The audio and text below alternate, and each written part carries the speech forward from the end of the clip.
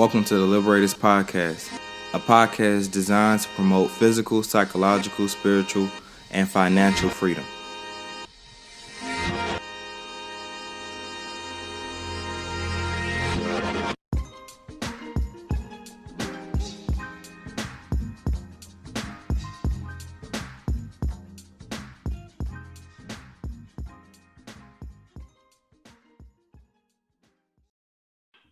Hello, everybody. Welcome back to another episode of the Liberators Podcast.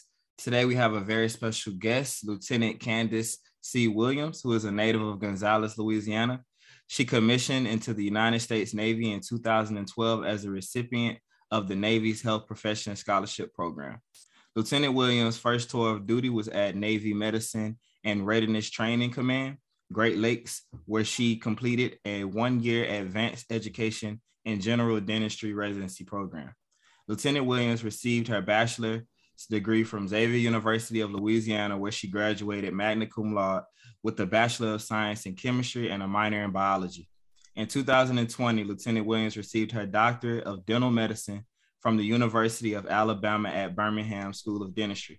Following her dental education, Lieutenant Williams completed Officer Developmental School in Newport, Rhode Island, prior to her first year of active duty service at NMR TC Great Lakes. There, she provided dental care to active duty military personnel, recruits, veterans, and military dependents in disciplines including comprehensive dentistry, oral diagnosis, operative, prosthodontics, endodontics, CAD, CAM, digital dentistry, and oral surgery. Lieutenant Williams has published her personal dental research, bruxism stress among veterans with Gulf War illness, in the Association of Military Surgeons of the United States Journal of Military Medicine. In addition to serving as the dental department head for the USS Fort Lauderdale LPD 28, Lieutenant Williams also practices twice a month at a local nonprofit low-income dental clinic in her community, Chesapeake Care Clinic. Lieutenant Williams is also an adjunct associate professor at Old Dominion University School of Dental Hygiene. Lieutenant Williams is passionate about increasing diversity within the field of dentistry and assisting the next generation of young professionals reach their goals through mentorship and creating opportunities in education. Lieutenant Williams serves on the admissions committee at the University of Alabama in Birmingham School of Dentistry and began the conversations for the first early assurance program between Xavier University of Louisiana and UAB School of Dentistry. Lieutenant Williams is a member of the American Dental Association, Academy of General Dentistry, and the National Dental Association. Please join me in welcoming a very special guest for today, Lieutenant Kandis C. Williams. How you doing? I'm great, Jeremy. Thank you for having me. Of course. You do a lot. Yeah. Wow. It was crazy for me to hear that. I was like, wow, do I really have all that going on?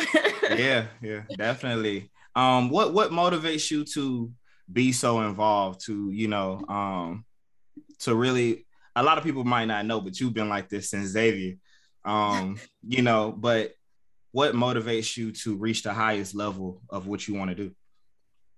Honestly, I think Xavier and just pursuing my career has kind of instilled in me to just be active and to be involved in things.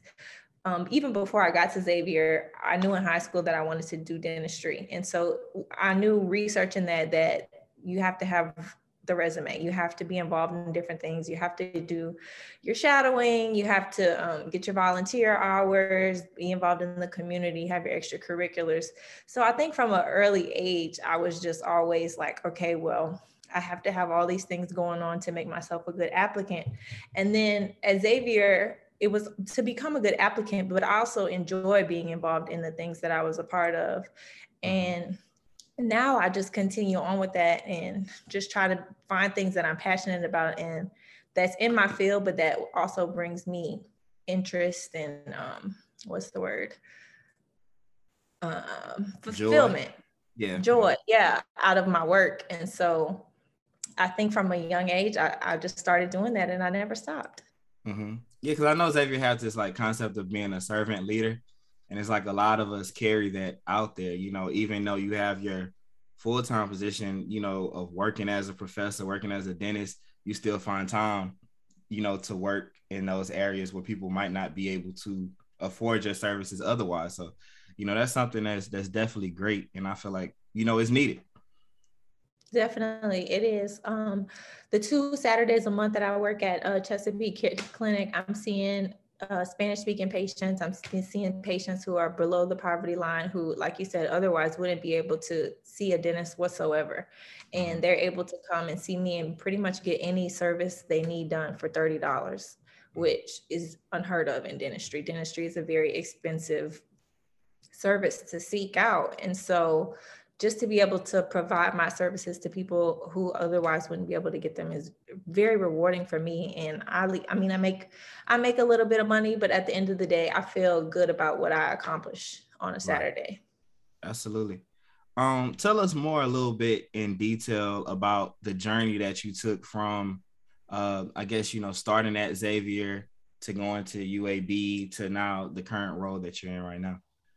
Okay, sure. So like I was saying before, I always knew that I wanted to do dentistry from probably like 9th, 10th grade. So I pursued that early on. And then when I got to Xavier, I pretty much just hit the ground running. I met Miss QV, and she and I have never parted since.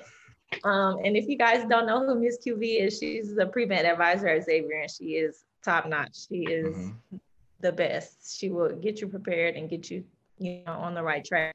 So she basically gives you the blueprint for what you need to do. And at Xavier, after my freshman year, I did a summer program at Columbia. At the time, it was called the SMDP, Summer Medical Dental Education Program. But now I believe it's SHPEP, which is Summer Health Professions Education Program.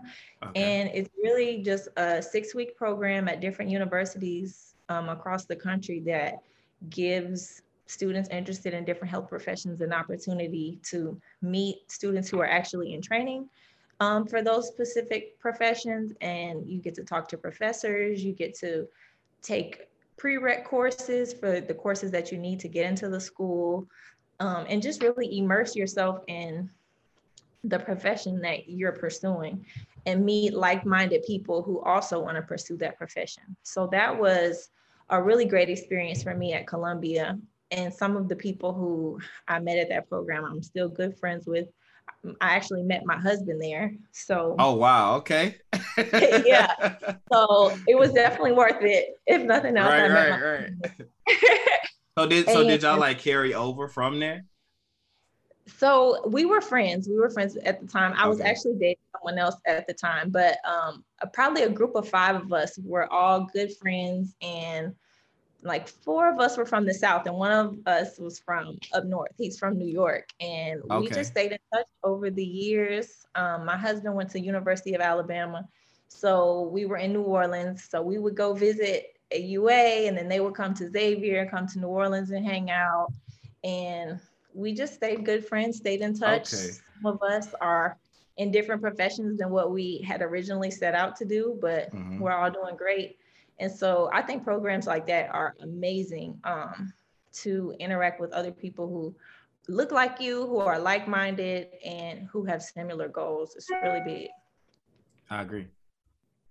So to get back to your question, on my journey. So I did some summer programs. I did the program at Columbia. Then the following year, I did a program at what used to be Baylor College of Dentistry. It's now known as Texas A&M College of Dentistry. And that was another 6-week summer program. And it was completely dedicated to getting you ready for the DAT, which is the dental admissions test. So that program is another awesome program because they pay for all of your preparatory books and courses to help you study for the test. And those can be very expensive for anyone who is has prepared for that type of exam. Those courses and books are very expensive. So to have a program provide that stuff to you and give you a blueprint of how to study and how to prepare is really amazing. And so did that program after my sophomore year. And then after my junior year, it was time to apply. So working with Miss QV in the pre-med office at Xavier, I pretty much had everything that I needed for my application, because in the years prior, we were already working on my personal statement, working on my CV, those types of things. I had been shadowing, I had been working in some dental offices locally, and I applied to 7 dental schools.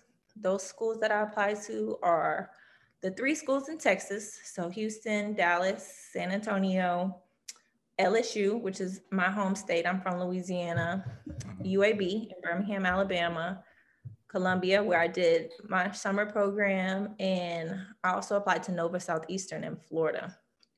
And I got accepted to all 7 schools. So that's something that I still am very proud to say, because it's not common to be accepted into Not at every all. school you apply to. So that's something that I'm proud of, but I think it comes from just taking it day by day and step by step, from the time I was in high school to really the day that I stepped foot at Xavier, and working with the pre-med office the whole way through. Mm-hmm. What made UAB the school for you? Because I know Columbia, it's a beautiful campus. It's New York. So what made UAB the campus for you? Yep. So it was really a tough decision. I really liked UAB when I interviewed. It wasn't on my radar initially. I wasn't even going to apply to UAB, but Dr. Danielle Williams, who was 2 years ahead of me at Xavier and also a UAB dental school graduate, was in her second year at UAB when I was applying. And she told me, like, Kandis, you need to apply to UAB. It's a great school. Like, I have a great environment here. They care about African Americans. We have like a network amongst ourselves, and Birmingham is not that bad. And I was like, okay, like whatever you say. Like, as a Louisiana girl, I'm like not really trying to go to Alabama. And I also really like the Texas school that I did a summer program at. Okay. So I was like, sure, I'll apply. Danielle knows what she's talking about sometimes, so I'll apply. Right. And that was my first interview that I had, and it was a great interview. Everyone that I met throughout the interview was very friendly, very personable, and it didn't feel fake. It just felt like genuine Southern people, like just being nice to you, wanted to get to know who you are genuinely. And it was not intimidating at all. Some interviews can be intimidating in the atmosphere that the interviewer creates, and it wasn't like that. And then after, Danielle actually set up a meeting with all of the Black students and myself, and we were able to have dinner together. And so I was able to meet first years, second years, third years, fourth years, who looked like me. And honestly, I had never met that many Black dental students before. And they were very down to earth, very personable. And it just made me feel like, wow, like I can really be at home here and have a home here, a home away from home. Right. And that wasn't something that I experienced at the other interviews. So that was very unique. And it was my first interview, so it really set the tone. Okay. So it's kind of like you comparing everything to that. Exactly. Yeah. And then also, I mean, UAB is a great dental school. It's one of the top dental schools in the country. They're very known for their clinical programs. So as a dentist, you have to work on your hand skills, because that's essentially what you do every day. You're working with your hands. And so it's more than just textbooks. You have to know your stuff, but you have to know how to apply it in practice. And UAB has some very high clinical requirements for what they require their third and fourth year students to do in the clinic. And when I compared those numbers to what some of the other dental schools require, it was just no comparison. And so that can be intimidating, like, wow, this is going to be really hard. But I also had the mindset that I'm going to graduate and I'm going to be a good dentist. And so that's what was important to me. And no shade to Columbia or the Ivy League institutions, but they are more didactic in their focus. So more textbook, more research. And that just wasn't the type of dentist that I wanted to be. I wanted to be good with my hands, and knowing that I was going to be going into the military, or that was my goal at least, I wanted to be ready to practice day one. I just know a lot of like students choose prestige over fit and culture. And that can create a problem a lot of the times, because yeah, you get the name, but at some point in time, you're going to have to apply for a job, or you're going to have to start your own business, and they're going to be worried about what you can actually do, not the name, so the name can get you in the door, but it won't keep you, and I think yeah, I think a lot of people forget that, unfortunately. That's very true. And I think in some regards, a degree from Columbia versus UAB may be way better, and it may have been the better route to go. But I think for dentistry specifically, I think I made the right choice for me. And it's all about, you have to consider what type of school do you want to go to, what class size do you want. So UAB has a class size of 60, where I think Columbia has a class size of 80. And then some of the other schools I applied to were 100 or even more. So coming from Xavier, a smaller school, it was important to me to still feel like I could know everyone in the classroom. And I could have conversations with my professors and feel like they know me and I know them, and we can have a relationship. So that was another factor as well. And I'm also, like I said, a Louisiana girl. So to go all the way to New York and freeze, it's probably not going to be a good thing for me. Yeah. It wasn't bad. When I did my year in Columbia, I actually felt at times it's more cold in the South because of the feeling of the cold. It's so like wet, like, the wet cold. Yeah, the humidity, like the moisture in the air. I can feel that. However, I did do my year in Chicago at Great Lakes, and I have never you didn't like more cold in my life. Yeah. I can feel that. I have never been more cold in my life. The Chicago is an awesome city, and my husband and I, he was my fiance at the time, but he did move there with me, and we had a great time because Chicago is a great city. There's so much to do. It's beautiful and it's clean. It's not as dirty as New York. So yeah. So I would say like I can deal with the big cities in doses, but end of the day, I'm still a Southern girl. I feel that. Absolutely. So for someone that wants to become a dentist, what are some things that they should know as far as like how they should prepare, what type of skills they may need, the commitment that it takes to become one? What are some things, like if you had like to make like a little starter pack sheet, for someone wanting to become a dentist, what would it be? I would say first and foremost, you need to spend time with a dentist and see what a dentist actually does on a day-to-day basis. Mm-hmm. Because I think the average person probably doesn't have a good understanding of it just from their annual visits or their 2 visits a year where they go and get their teeth checked, get some x-rays, and they get a cleaning. And then if that's the only experience that you really have at a dentist, then you might not know what a root canal is, or how an extraction is performed, or what crowns are, or what veneers are, and how those things are made and how we do them.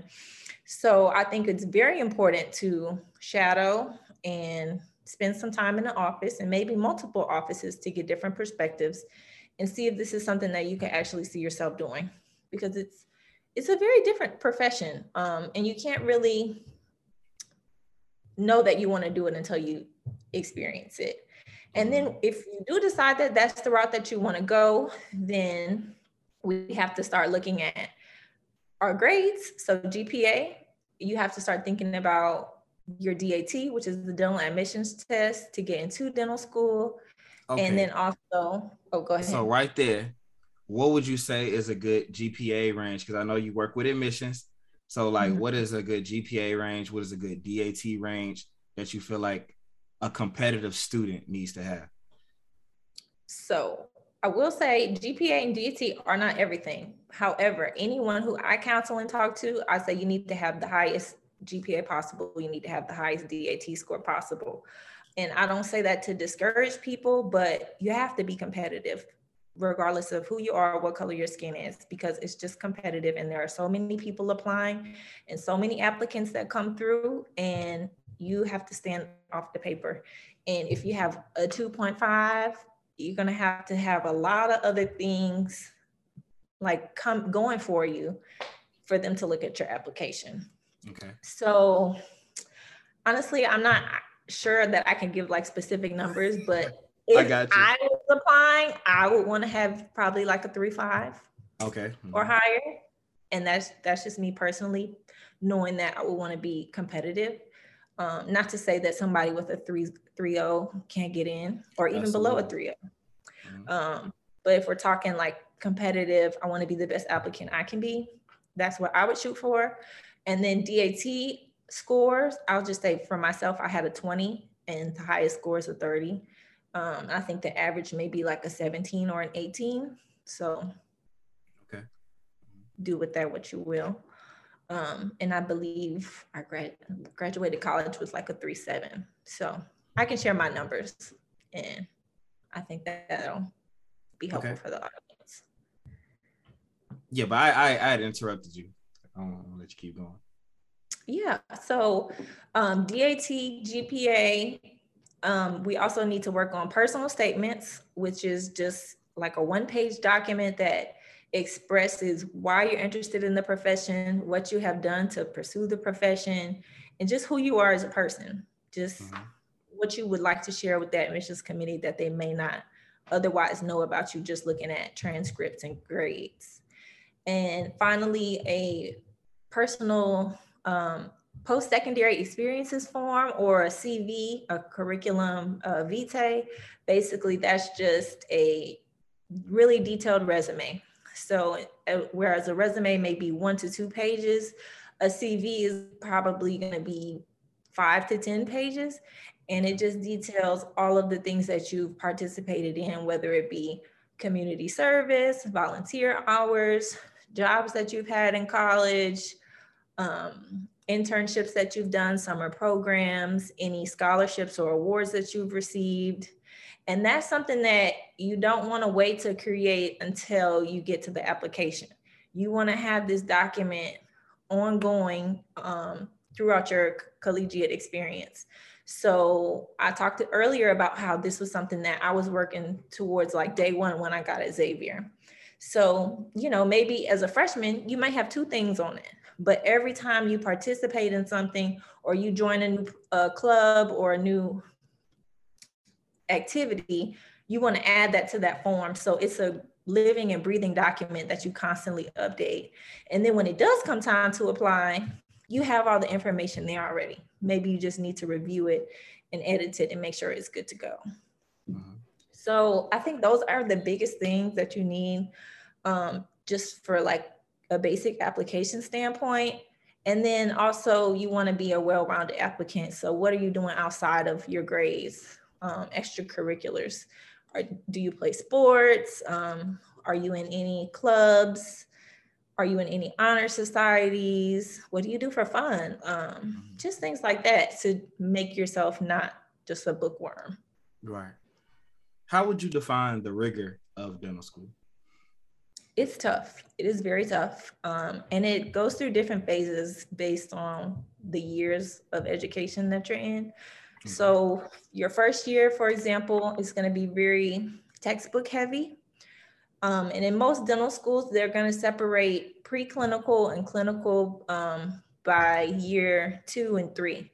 So the first 2 years, you're going to be in a simulation lab where you're practicing all your hand skills on a mannequin. And then, so everything that you do once you see a live patient, your third year or the end of your second year, you have already done it many, many, many times on a mannequin. You've had practicals and exams to prepare you for a live patient. So though you may have never done it on a patient, you should be pretty proficient in the skill. And so the third and fourth years of your education, you are seeing patients, probably 2 patients a day, morning and afternoon. And then you probably also will have some classes that you're taking in between there too. Okay. You said your third and fourth years are like that? Yes. Okay. Definitely. As far as we're going to segue a little bit into your experience with doing the military as well as dental school. What are some pros or cons, if you could say, of pursuing a graduate education, a professional education while having that military backing? Okay. So with that, I'll say that there's different routes you can go. So first I'll explain the route that I went, and then there's some other options as well. So the type of scholarship that I had for my military portion, or however we want to word that, military scholarship would be the Health Professions Scholarship Program. It's known as HPSP, Health Professions Scholarship Program. So that scholarship can be 4 years, 3 years, 2 years, based on what you apply for. I applied for the 4-year scholarship. I applied the same time that I was applying for dental school. And it's a 4-year scholarship that covers all your tuition. And if you're out of state, they'll pay your out of state fees. So any accredited dental school of your choice that you get accepted into, they'll also pay or reimburse you for textbooks, required equipment for school. And then you also get a monthly stipend, which I use to pay my rent and gas and groceries, those types of expenses. Okay. And with that scholarship, you do not have any military obligations while you're in school. Your only job is to go to school, get good grades, pass your classes. However, there are some scholarships like the health professions collegiate program. May be saying that wrong. I think it's HSCP. The one I did is HPSP. So just Google it, HSCP. And that one does require some military obligations while you're in school. But that one is also good for people who have a military background, who maybe were in the military before, have some enlisted service, and they don't want to lose those years, and they want those years to count towards their retirement. Okay. Mm-hmm. So that's another route that you can go. But with that, you get paid a salary. So you get paid as an E7, which is enlisted, like the 7th rank, while you're in school, as opposed to them paying your full tuition. So that's a little bit different there. But with both of those scholarships, once you graduate, you will be a lieutenant or an O3. And this is for the Navy. The ranks are different in the different branches. Okay. But across the board, you would be an O3. Okay. How did you decide on the Navy itself? So honestly, I just applied for all the branches because the scholarship is the same in all the branches. I think the only thing that is a little bit different, and something that I didn't mention with the scholarships, is that there's a sign-on bonus. Mm-hmm. There's a $20,000 sign-on bonus when you initially say, you sign the dotted line and say that you're going to do it. I think the Air Force does not offer the $20,000, but the Navy and the Army do. Anywho, I applied for all three because I was like, the scholarship's the same, so let's increase my chances. Mm-hmm. I got accepted into the Navy and the Army. Midway through my application cycle, the Air Force cut the funding that year, and they said, we're not going to do it this year. So I said, okay, that's fine. My parents both served in the Air Force, so that was kind of my first priority. However, they didn't have that $20,000 sign-on bonus, so maybe it wasn't my first. I found out first from the Navy, and second, maybe like a month later, the Army told me yes. But by the time the Army told me yes, I had already had to make a decision on the Navy. And to be honest, the Navy has way better locations, in my opinion, than the Army, and then the Air Force as well. The Navy is always going to be, not always, but most of the time by water, because we deal with ships. And so you're probably going to be next to a beach or ocean. So I thought that was nice. Okay. So that's how I came to the Navy. Basically, I just applied to all of them. I got accepted to 2, and the timing for the Navy worked out the best. Okay. Do you like the training that you get from the Navy? So, if there's any training involved, So there is training, but the training is not so much medical related. It's more teaching me how to be a naval officer. And so that is another dynamic that you have to consider if you're even going to be interested in looking at any of these scholarships, is that you have to realize that there's another responsibility associated with these scholarships. I'm not just a dentist. I'm also a naval officer. In fact, the Navy says that I'm a naval officer before I'm a dentist. And so with that comes the responsibility of leading people, leading sailors. And so I'm the dental department head. And so I have people who work for me and who work under me, and they may be fresh out of high school, came straight to the military. They may have degrees, they may have experience, but these are my people and I have to take care of them and I have to lead them and teach them. So that's something that you have to consider. It's not just a 9-to-5 job. You are an officer in the military and there's some responsibilities that come with that. So my training that I get as far as that, I do like it and enjoy it. It's something that you don't really know what you're getting into until you get into it. Right.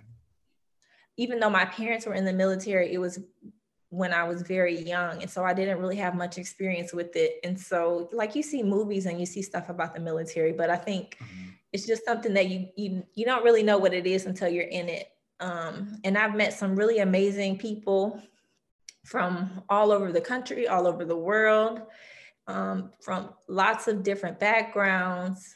And they're really, really nice, genuine, hardworking people who do what they can and work for our country every day. So I'm really honored to be in this role and to serve our country in this way through dentistry.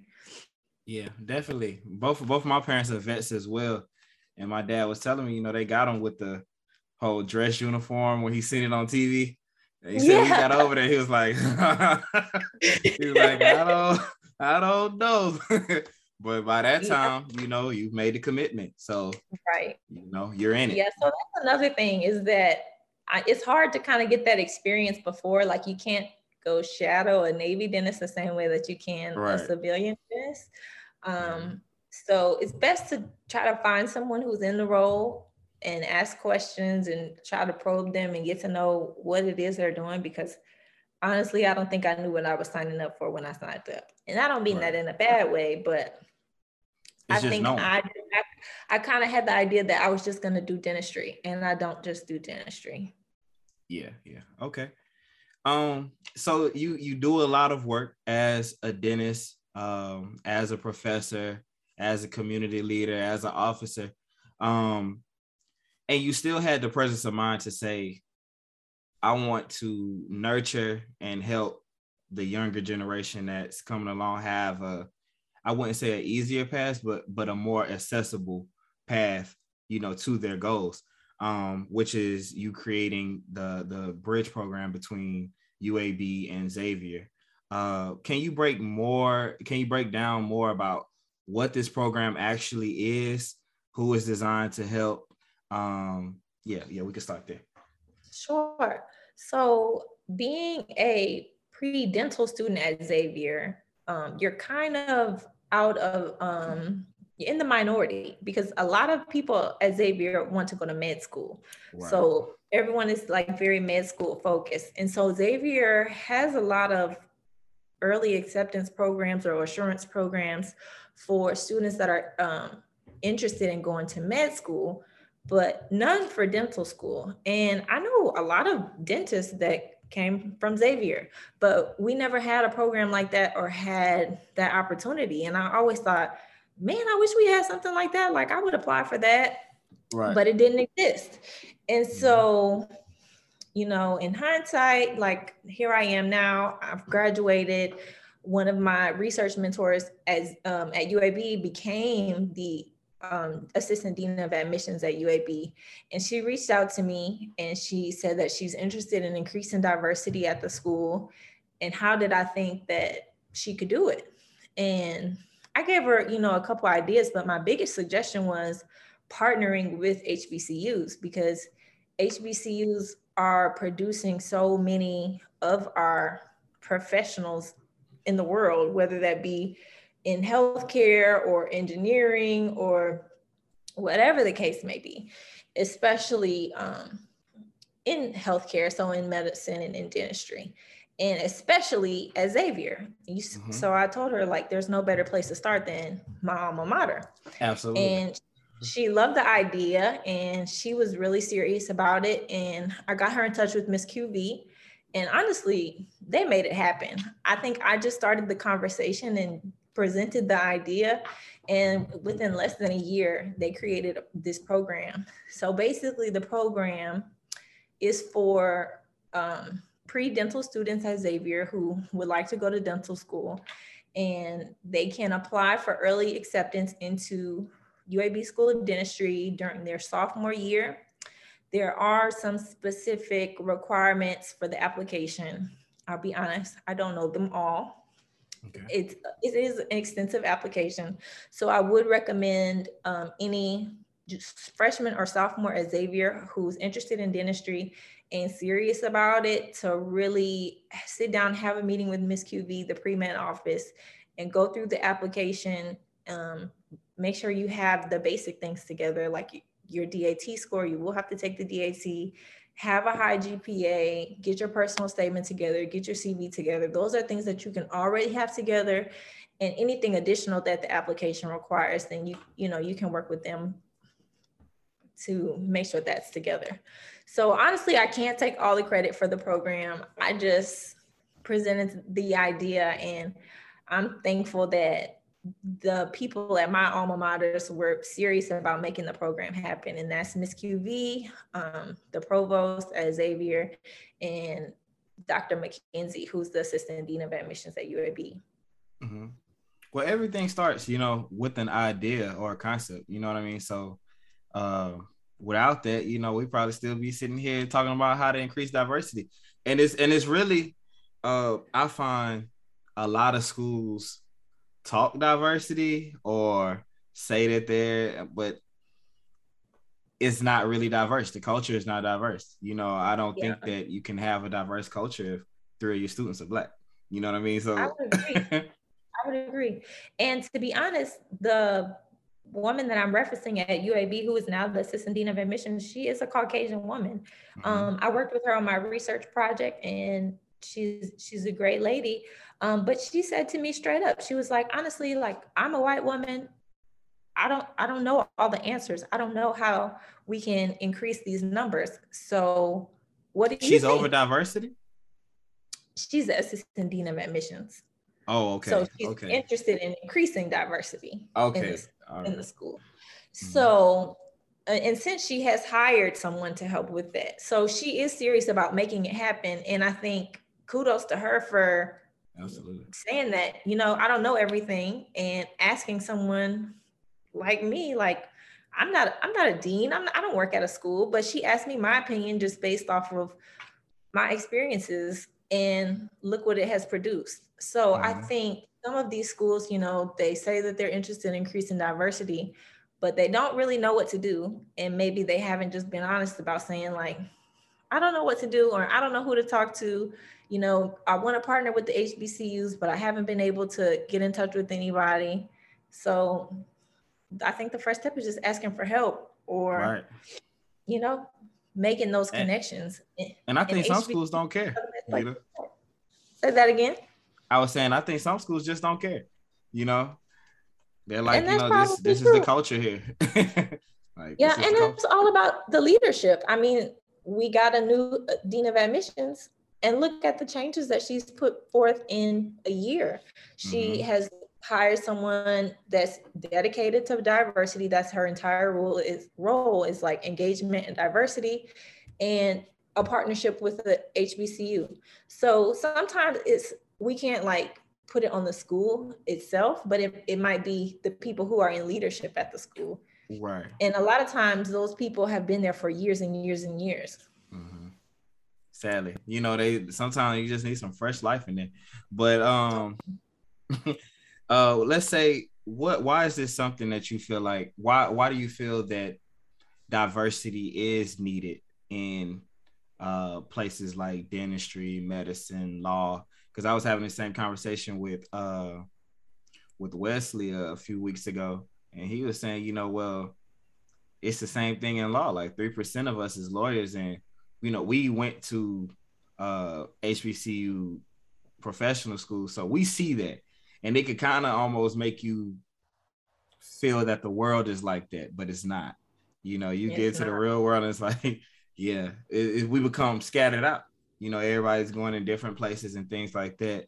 So I guess like my question to you is, why is that diversity needed? Or based on what you see, even working as a professor or working in the military, like, what do you feel that having diversity can add to that environment?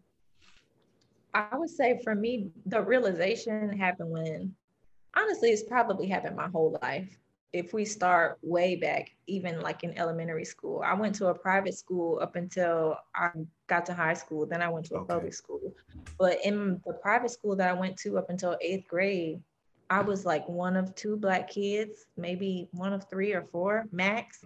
So that's not a welcoming environment for a child or a student in any regard, to be in a setting where you don't have anybody that looks like you, anybody Did that you you realize it at the time? I think at some point I did, probably not like super young, but probably in middle school, I'm sure. Mm-hmm. And then in high school, the high school I went to was probably like 50-50. It was a good mix. But even then, in a public high school, I was in all the like the honors and the AP classes. So then again, I'm isolated because there are not that many Black people in those classes. So then I went to Xavier, where I saw so many people who looked like me, who was trying to do things that I was doing, which was so refreshing and so good to see. But then I went to UAB, and it was the same thing all over again. We had 6 Black students in my graduating class, and I graduated with 60 people from my original class. UAB has a program where they bring in international students in your 3rd year. So these are students from like India, China, and they're actually already dentists in their country, but they don't have US degrees. So I guess that does make the class more diverse. However, the class that we started with, the original 60 students, there were 6 Black students, including myself. 4 of those being women and 2 being men.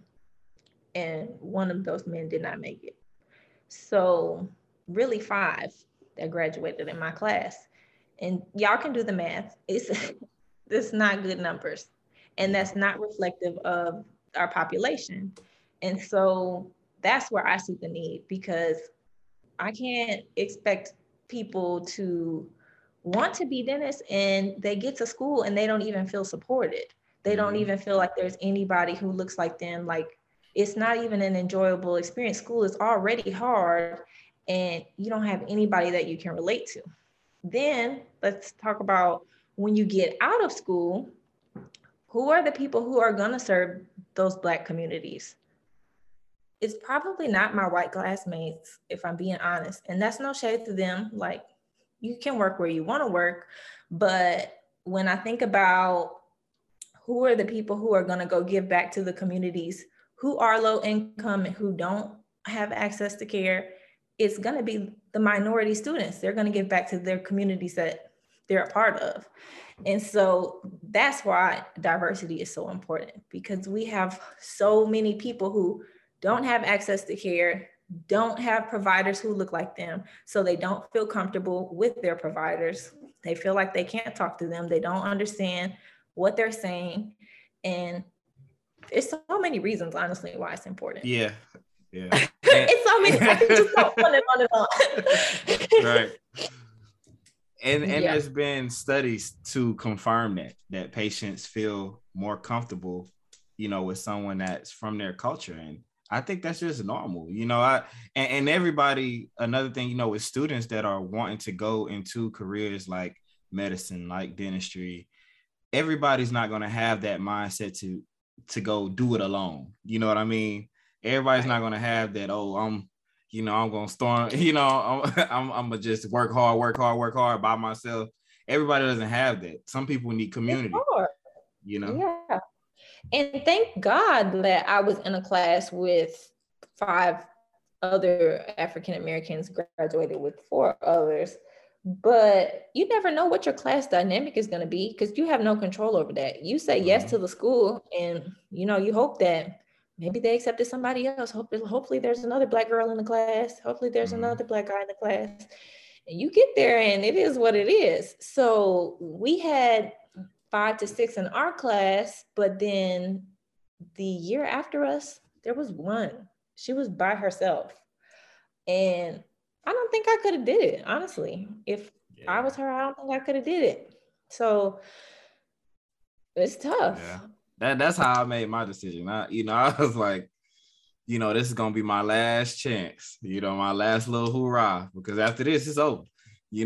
I already know what that dynamic is once I get out of there. So I think just keeping that in mind and being in a place where I feel supported, is important. But sometimes that's not to always say, sometimes the agency might not be the school for you, and I think that's a real conversation that a lot of people don't want to have. Is it might not be, for you. It depends on the person, where you feel like you can get the most help, the most support and stuff like that. For somebody that wants to do the same thing with creating a bridge program, what advice would you give to them? To the school or to someone who wants to help a school make this happen? Someone who wants to help the school make it happen. Okay. I would say get in touch with whoever their dean of admissions is, whoever their diversity and inclusion rep or counterpart is, if they have one, and whatever HBCU that is, whether they have a pre-medical advisor or counselor, and try to connect those people. That's what happened for me. That's how it worked for me. And you have to kind of gauge and see, are they even serious about this? Because I don't think it'll work if you have to explain to them why it's important as an institution. That has to be something that they desire and that they want to do. And if it is something that's important to them and you present the idea and you create a bridge to make it happen and create the lanes of communication to make it happen, then I think it won't be an issue. It's just paperwork at that point. Okay. And like you kind of mentioned earlier, it's not going to happen for every school, but I think at some school, we all probably have that one professor that we know is they can help me out with this, or they might be interested in this, and somebody that you can talk to, both on the university side and the professional school side. And I would say try to make those connections. While we were at UAB, we also did outreach programs to HBCUs. Like we would go to Spelman and Morehouse and Clark Atlanta, and they had kind of like a dental exhibit, or I'm not sure if that's the right word to use, but basically they had reps from different dental schools come in, and you just got an opportunity to have a table and pitch to the students. So it could be starting there and just increasing exposure to students about what your school and what you have to offer. It might not initially start as a bridge program, but then as you see that you have more students interested, and then maybe from a specific institution, then maybe you could have that conversation. Absolutely. Okay. I know also you've created a service that helps young professionals that want to go into different professional careers. Tell us a little bit more about that. Yes. So I have a lot of requests from pre-dental students and honestly just pre-professional students reaching out to me like, hey, I have an interview coming up, or hey, can you look over my application? Or I want to apply to dental school. What do you think I should do? So I thought it would be a helpful experience for me to create a website or some type of launch pad for people to get in touch with me so that they could set up these type of appointments or get these services from me. So basically I made my own website. It's drkandiswilliams.com, DRKANDIS Williams.com. And essentially the site just introduces me I just share a little bit about myself. I give my educational background, some different things that I've been a part of, and I'm offering different services. Those services include a one-on-one session with me where we can just talk about career advice or whatever it is you have going on wherever you are in your educational journey or your professional journey, and we can talk through what are the next steps that you need to take moving forward. I'm also going to be offering some professional document review services. So whether that's your personal statement, your CVs, your resume, or if you want me to just look over your application before you hit submit, that's something that I'd be happy to do. And then finally, just some one-on-one guidance. So whatever it is that you need and you want to talk about, I'm here for you. So if you guys want to check out my website, it's drkandiswilliams.com. And I also have my email on there if you want to shoot me an email, and we can just brainstorm and come up with a plan for you. Yeah, that's great, because it's hard for a lot of students because it's the access everywhere isn't as vast. When you come up in like a school system where half the times the teacher or your counselor doesn't know really what you want to do or what you're trying to do. I think I just looked up, went to Xavier. And truly, no, honestly, that is so true for us, because even when I would talk to students from other schools, it would be like, you have somebody to help you do your personal statement. You have somebody that reads over this. And we had so many resources from Miss QV and from the pre-med office that I would just share it with my friends. I was like, yeah, like I could just send this to you. Like, it tells you what to do. You just fill in the boxes, everything. And then I'm talking to so many other people and they're like, we didn't have that. Like, I just had to do it on my own. Yeah. And I realized how blessed we were at Xavier. And that's why Xavier has the numbers that they do as far as like getting people into school and getting people to complete school.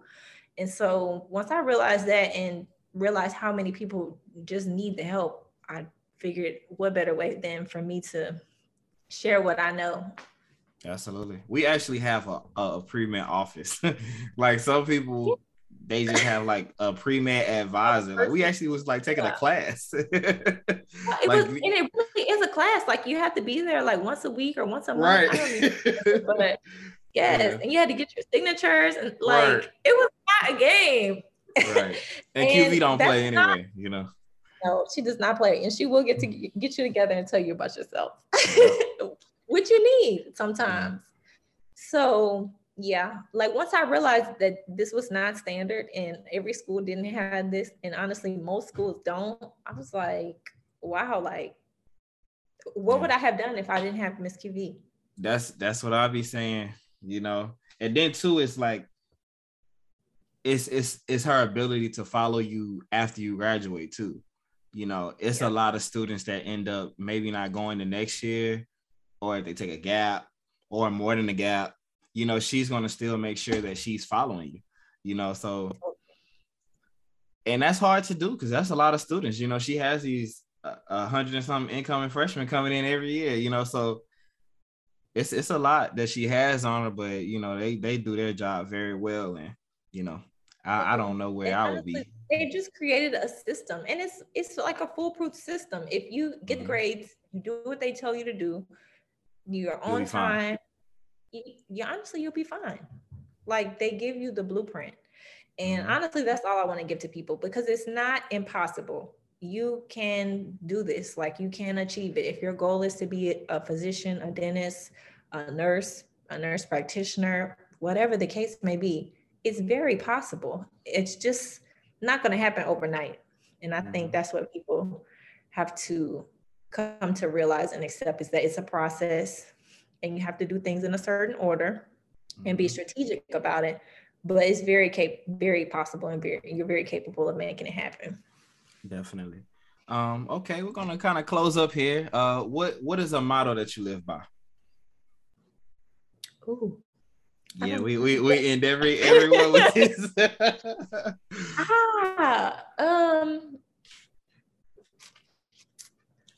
I like to say, just do your best and forget the rest. That's Okay. something that I tell myself sometimes, or just give it to God, or do Mm-hmm. your best and just like give it to God. Um, because sometimes things are out of your hands, and Right. all you can do is do your best, put your best foot forward, put your best effort forward, prepare. You can't just not prepare and not plan and expect magic to happen. But I think as long as you put in the work, good things will come. I agree.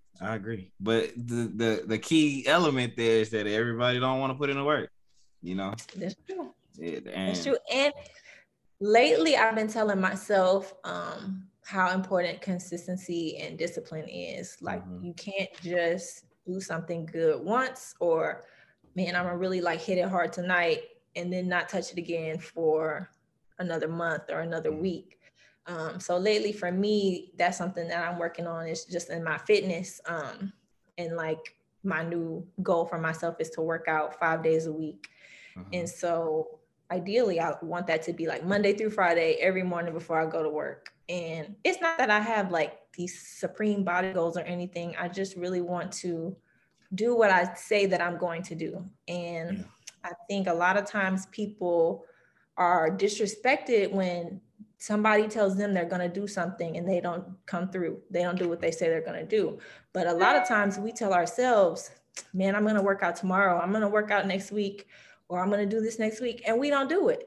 Breaking them And that's promises with yourself. yeah. So Mm-hmm. you can't break your promises to yourself. You got to keep your word to yourself, and you got to be consistent and stay disciplined, and the results and the success will come. Yeah. And too, like, that's something that I've noticed, is that a lot of people that obtain a level of success, you find out that they do everything that way. It's not just school, it's not just exercise, it's not just their spiritual life. They approach every part of their life with a certain level of discipline, consistency, and time. You know what I mean? And that's what'll ultimately lead to you being successful for the long term. You know, and then that's another thing too. People put in work and then start getting Slacking. comfortable. Yeah. Yeah, they're like, oh, I'm at dental school now. All right. Like, But yeah, I now you made got to work. it. Yeah, you got to work in Yeah. there too. Yeah. And I think for me, that's another reason why I'm always doing so much and in so much, because I don't want to just become complacent, or Mm-hmm. just be like, I reached my goal of becoming a dentist. Life is good. And Right. it is, but I don't want to, I'm only 27 years old. Like, That's there's crazy. so many more things that I can accomplish and hope to accomplish in this life. And so I think you just got to keep yourself busy and keep working, and don't become stagnant or complacent. Mm-hmm. Oh, okay. I do want to ask you this final question. It just kind of came up. Do you think that the relationship or the example that your parents set help, like, the way that you approach life, the way that you approach career, everything like that? Yeah, I will say yes. So my mother is an attorney. So my whole life I had an example of a strong Black woman who Right. had a doctorate degree and Mm-hmm. who really is just a boss in her own right. And so my father, he didn't finish college, but he worked his way up through his company at Shell, and now he's a project manager at Shell. And he really was hard on me as far as like my education and working hard. And I think maybe in part because he didn't finish school and he saw the value it would have brought to his life if he did. Um, and I think he also just knew what I was capable of even before I did. And so he just really pushed me hard to be my best and to do my best. Mm-hmm. And, maybe if a C was my best, then that's okay. But a C probably wasn't my best. Right. And so I think that's kind of where I get that from, as far as just like working hard and doing the best that you can do. Absolutely. Okay. Do you have any final comments? Any last thoughts that you would like people, something that you would like people to know, or anything like that, you had already gave your contact information a little bit earlier. That's usually what I ask right here. Oh yeah. Well, I would say go check out my website, drkandiswilliams.com. You can follow me on Instagram, Dr. Kdub, Dr. And just keep grinding. Whatever you're doing in life, whatever your passion is, just keep working hard. Don't become stagnant. Don't become complacent. Stay disciplined. Stay consistent. And find somebody else who's coming up and help them to do what you're doing. You know, be an example for somebody else. Okay. We'll appreciate it. And we thank everybody for tuning in to another episode of the Liberators Podcast. Thank you for having me. Absolutely.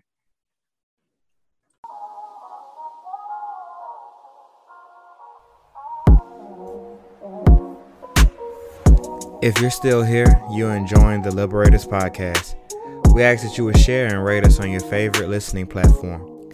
Also, follow us on Instagram at the Liberators Podcast. If you would like to support the development of this podcast financially, please follow the support link from Anchor in the show notes. Thank you for your time. Stay liberated. From yours truly, your host, Jeremy Shropshire.